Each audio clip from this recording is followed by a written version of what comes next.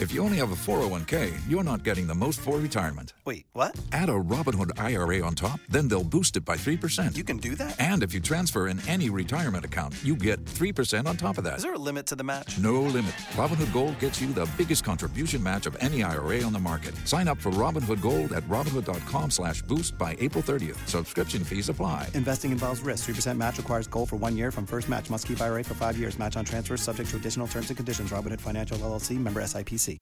What's up, everybody? It's finally time, a new episode of a Yank and a Swede Premier League Podcast. I'm your Swede, Sebastian Noren, and with me, as always, your Yank, Elliot Niblock. And it's been a while. Life, happens. But we're back here, and we're going to take a look at what's coming up. Match week 29 of the Premier League. We got a couple of tasty derbies ahead of us here. And we'll just jump straight into it here, Elliot. So, starting off the weekend with a banger here, 7:30 Eastern time kickoff in the morning. Get up, get your eggs done, have a pint. It's Spurs against Arsenal. Oh, yeah. And I may not have time to fix myself some eggs, but I'm definitely going to be opening a beer and pouring it some orange juice and watching this match live. I've been underslept all week, and I don't care, as it's the North London derby. Hey, and it's a big one. Just do a Rocky. Just crack the eggs in a glass and just... Oh, God. Well, we'll see.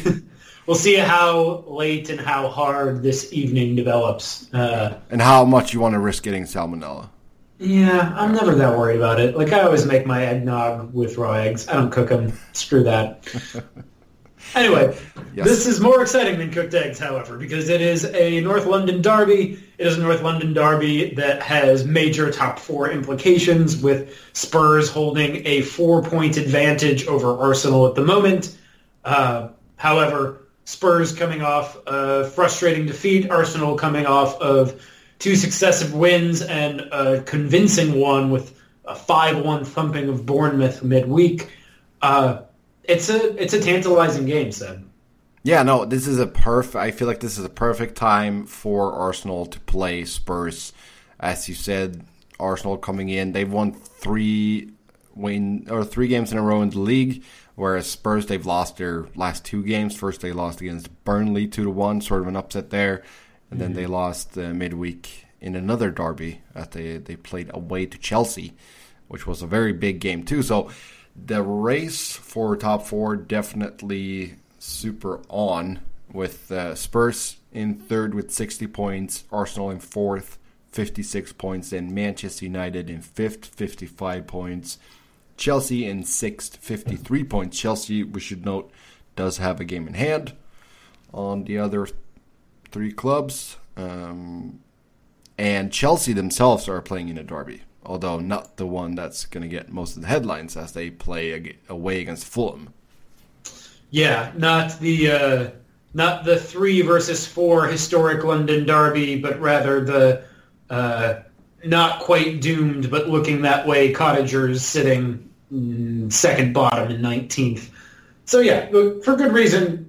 Focusing on the Arsenal-Tottenham game, I think, is to be expected, yes, and the way to go, because this is the schizophrenic Spurs side, and they are the only team, kind of shockingly, coming into match day 29 without a single draw. They haven't drawn a game, and this is the form that we've seen from them, obviously, throughout the season, because that has been the case throughout. The loss to Chelsea, I think the Kieran Trippier own goal really kind of summed up the deflation that it had at the end. But all that is to say, despite their bad form, this is a team that doesn't kind of slouch its inertia game by game, one to the next. It is a team that is either they show up or they don't. So as happy, of course, as I am to have Arsenal in fine fettle and Tottenham in struggling form coming into a North London derby as a Gooner, I am nonetheless wary of the fact that this Tottenham team is far from toothless, and I hate to say it, but Arsenal are going to need 3 or 4, because I see a Harry Kane brace on the horizon at Wembley this weekend. Oh, yeah, that would be something, huh? Yeah, it's sort of interesting, too. Like you said, no draw. So 20 wins, 8 losses. And, if you take a look at the rest of the top 6, Arsenal and Chelsea, they have 6 losses each. Then you got United with 5. So it's quite a weird situation that they're in this season. I know we had, what was it, a couple of years ago, we had United drew like 20 games. The reverse. Or, it felt like 30. Yep. But, yeah, so either they show up or they don't. It's kind of an enigma there. We'll see if maybe they'll get their first draw of the season here. And honestly, from an Arsenal perspective, you have to be happy with that because again, it's kind of a binary win or lose form that Tottenham have displayed heretofore throughout the season suggests that if we can keep this gap at 4 points, that's not actually all that bad, considering where we were, just a couple short weeks ago. Yep. No, that's absolutely true. And Manchester City, they take on, let's see if I can get the schedule up here. Here we go. Bournemouth on the road. Bournemouth. Yes. So we'll see how many goals they can put past Bournemouth if Arsenal can do 5. Well, yeah, of course, though, however... That was at home, so now they travel to Bournemouth. Yeah, so a little trickier there. But, let's not forget, it was not that long ago that Bournemouth at home thumped, in fact, it was just about exactly a month ago, that they thumped Chelsea 4-0. So, not a team to take lightly, especially on the road. That said, I still expect City to do the deed. Yeah, and they got some pretty good wins under their belt here. 4 wins in the last 5 league games. They defeated your Arsenal 3-1, then Everton away 2-0. Then they smacked Chelsea in the, 6-0. And then they beat West Ham, and they also won the Carabao Cup on penalties. So, yeah, let's touch on that situation real quick with Kip not wanting to sub out. Boy, it's... Because we haven't talked since that happened. Yeah. And I was just sitting laughing my behind off when I was watching the game. It was unbelievable. I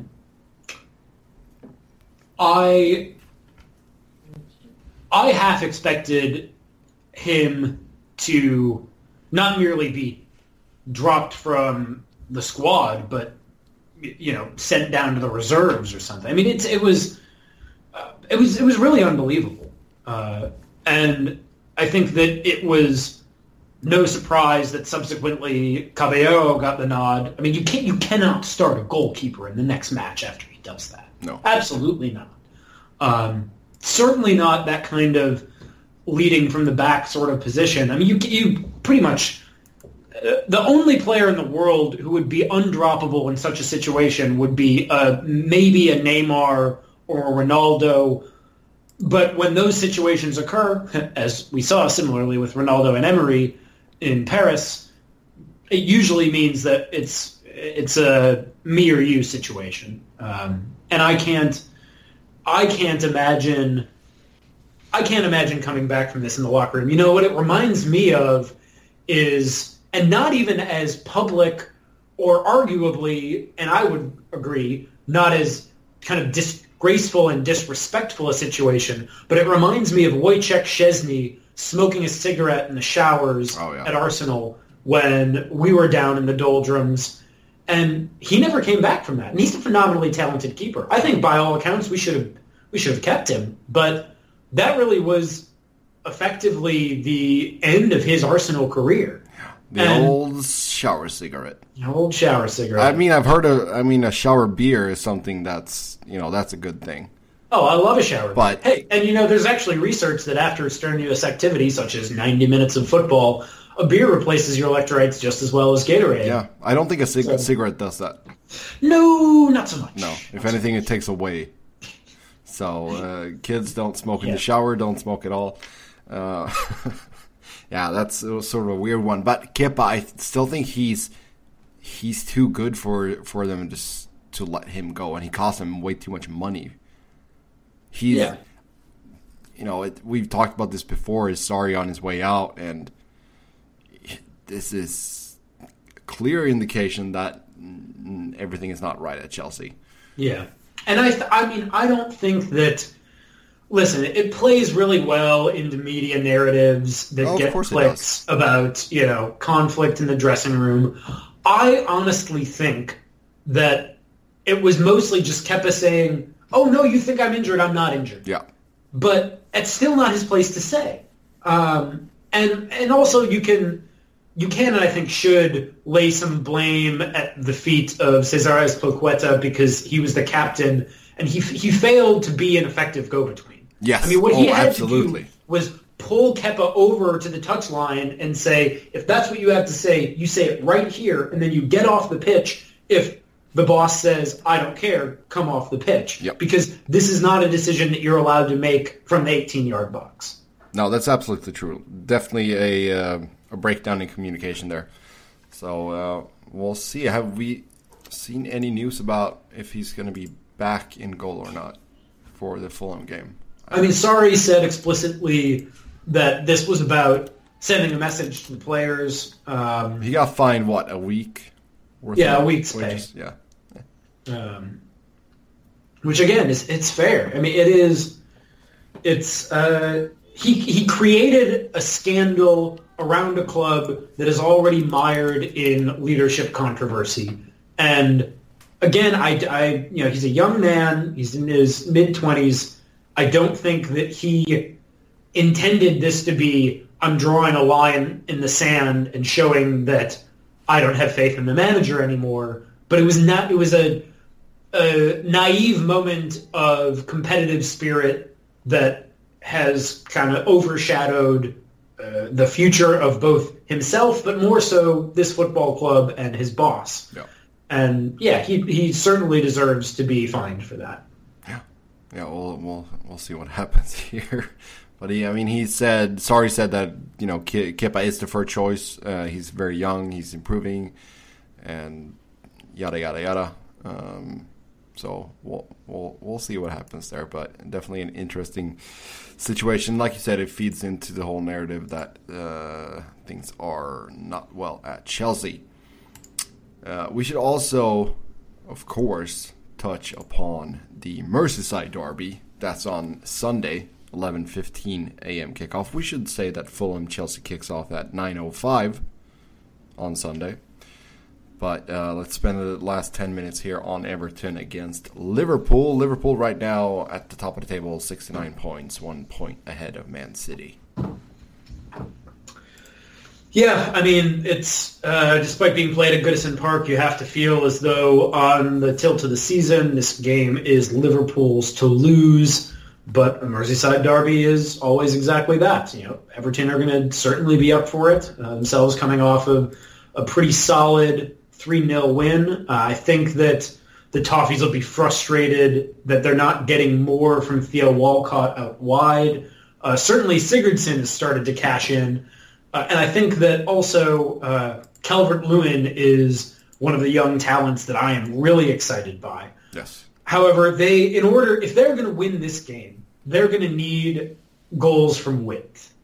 And that means Richarlison and Theo Walcott, at least one of them's got to get on the score sheet. Because this is a Liverpool team that defends extremely well. This is a Liverpool team that has not merely, I think, really quality fullbacks, phenomenally quality goalkeeper, but it's really the well-coached by Klopp, but work ethic and intangibles of harrying players out of possession in the midfield of Wijnaldum, but especially James Milner. And that is what I point to when I say you cannot stay narrow against this team because their center backs are so good, their goalkeeper is so good, and Milner's engine seems to just be timeless because he's just everywhere. He's the box-to-box midfielder of the season for my money at this point. No, it's true. And I mean, if you take a look at the schedule for Liverpool here to close out this season, Everton game, that's their, on paper, toughest road game that they have left. Because they play Burnley at home after this, then they play Fulham on the road, Spurs at home, Southampton on the road, Chelsea at home, Cardiff on the road, Huddersfield at home, Newcastle on the road, and then they close out with Wolves at home. God, Seb, how did we get here? How are there only 10 matches left? I don't know. It's March already. I was like, Thanksgiving was last week, right? Yeah. So, yeah. I still am writing 2018 on my check sometimes. Yeah, no, I feel like the Liverpool has a slight edge when it comes to the scheduling here. City still has to travel to Old Trafford and play Manchester United. They will also play Spurs at home just 4 days prior to that Man United trip. So it's hopefully it goes all the way down to the wire. Oh yeah, that was our hope from the beginning of the season. I personally think this title tilt might be decided match day 36 or 37, but we'll see. I mean, there's 1 point now. It's really, however, the Burnley of last year that we've begun to see emerge. I'm looking at that fixture where City travel to Burnley, match day 36, Liverpool host Beetlebomb Huddersfield, and I just have a feeling that, okay, well, maybe that'll be the day when we see City drop points to a fiery, stick-to-it-if Burnley, and Liverpool blow it open in the final stretch. But we'll find out. Again, I'm just hoping for good football all the way through until May. Yeah, I mean, the bottom of the table is pretty sad reading. Huddersfield did get a win midweek against Wolves, 1-0. That was their third win of the season. Steve Money with the goal in added time. So it's a dire reading there for Huddersfield Town fans. 14 points only in 28 games. I think that it's safe to say that they're going down. Fulham, they only have 17 points. They've lost 4 straight here. After that nice win over Brighton, they lost against Crystal Palace, they lost against Man United, lost against West Ham, and now in their last game, they lost against Southampton, which was a very important game for them, as Southampton sits just above the drop zone. Cardiff, they do have 2 wins in their last 5, but they have 2 losses in a row here. They lost 5-1 against Watford at home, and then they lost 3-0 at home against Everton midweek. So Southampton's win over Fulham took them above the drop zone. So I don't know, how many teams should we count in here if we move away from Liverpool, Everton, we both feel like Liverpool should be able to take care of business there. Where would you draw the line if you look at the table? For the drop zone, you mean? Yeah. Like, is it safe to say Fulham, Huddersfield, they're done and dusted for? It's too big of a gap. It breaks my heart for the Cottagers, especially since I had high hopes for them at the beginning of the season. But I've got to say yes. And I've got to say yes in part because of, staring down the barrel of a hungry Chelsea side, still having to host Liverpool, still having to host City. I don't see it. I mean, those 3 games, I don't see them getting a point from those 3. And I think that 9 more points dropped, that is the death knell for the Cottagers. And I don't see it. I don't see it. I'm sorry, guys. I wish you the best. I was thrilled to see you promoted. I'm sad to see you go. But I think Fulham is playing championship football in 2020. Okay, so then we got Cardiff right now in the last relegation spot, 25 points. Then you got Southampton, Brighton, 27 points. Burnley, Crystal Palace, 30. Newcastle, 31. Is that where you sort of draw the line? I don't draw the line until Bournemouth. Okay, Bournemouth, 34 points in 12 I think points. Newcastle will be safe, but also, 6 points with 10 left to play, that's not guaranteed. No. Yeah, Newcastle, pretty good run here. They got 2 wins in the last 2 games, and before that they had a draw, so 3-game unbeaten streak for them. Yeah, I think, though, I've said this before, that despite their struggles this season, I still think Southampton are going to be able to avoid relegation. I out hope if I am a Cardiff supporter, but I see them going down, especially given that Brighton still has a game in hand. Yeah, Brighton does have a game in hand. That's true. Although that game is against Chelsea. Yes, but even a point from that is something. Yeah, Cardiff, if we take a look at their run of fixtures here, well, they have a date to be confirmed with the game against Brighton. Wolves coming up here on Saturday. Then West Ham, Chelsea, Man City, Burnley, Liverpool, Fulham, Crystal Palace, Man United. That's a tough slate of games. Yeah, I mean, the only game I would be like, yeah, you could probably win this, that's Fulham. Oh, poor cottagers. Yeah. So, yeah, we'll see what happens there, but definitely shaping up to be a fun close to the season for some teams. What will be the magic number? The amount of points. Who will finish in 17th, and how many points will they have? It's tricky because I feel like it's slightly inflated just because the bottom two are so far down. Yeah. So I want to say they might need 35. I think 35 is safe. Yeah, I definitely feel like 35 is safe. Yeah, Leicester could plummet, and I still think that they would be safe. Speaking of Leicester, they got a new manager. Well, Brendan Rodgers. Coming over from Celtic. Yeah, some unsavory scenes of Celtic supporters singing about hoping for Rodgers' demise after his departure, which is pretty unfair. I mean, I know that you want to... But I mean, why? It's not like Celtic is going to... They're still going to ride this out. They're still going to win the league. Yeah, absolutely. I mean, I'm of two minds about this, right? Because on the one hand, if I'm Brendan Rodgers, I think that, yeah, the Premier League is the Premier League. Yes, exactly. And Leicester City are a team that have talent, and they have more resources than a lot of other Premier League sides that might be struggling and offering a managerial position. Mm-hmm. But you're also walking away from a trophy, and you're walking away from a club that is in pole position, as you said, to get a trophy. And I also think that you're right, that Rangers are not going to catch Celtic. But I can understand the frustration of the fans. Of course, singing that you hope your recent boss dies is always unsavory.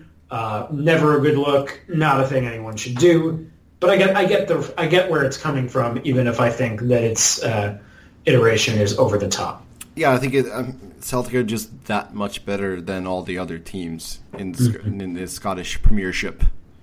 So it's not the end of the world that Rodgers leaves them. And I do understand his willingness to go back to the Premier League at this stage of a season, because the Leicester job might not be there in the summer. Yeah, no, absolutely not. So a smart move from him for simple, just career choice. And yeah, Celtic are going to be fine. They have their kid, Timmy Villa. Yeah, so, they'll be fine. Yeah. They'll get in another decent named manager who, it's okay. Don't be mad. Or be mad. Just don't sing about him dying. Yeah, that's true. Okay, with that, we're going to wrap things up. We got things to do. As always, you can follow us on Twitter. I'm Seb Noren. Elliot is Keats was better, and give one Yank, one Swede a follow as well. Until next time, have a good one. Bye-bye.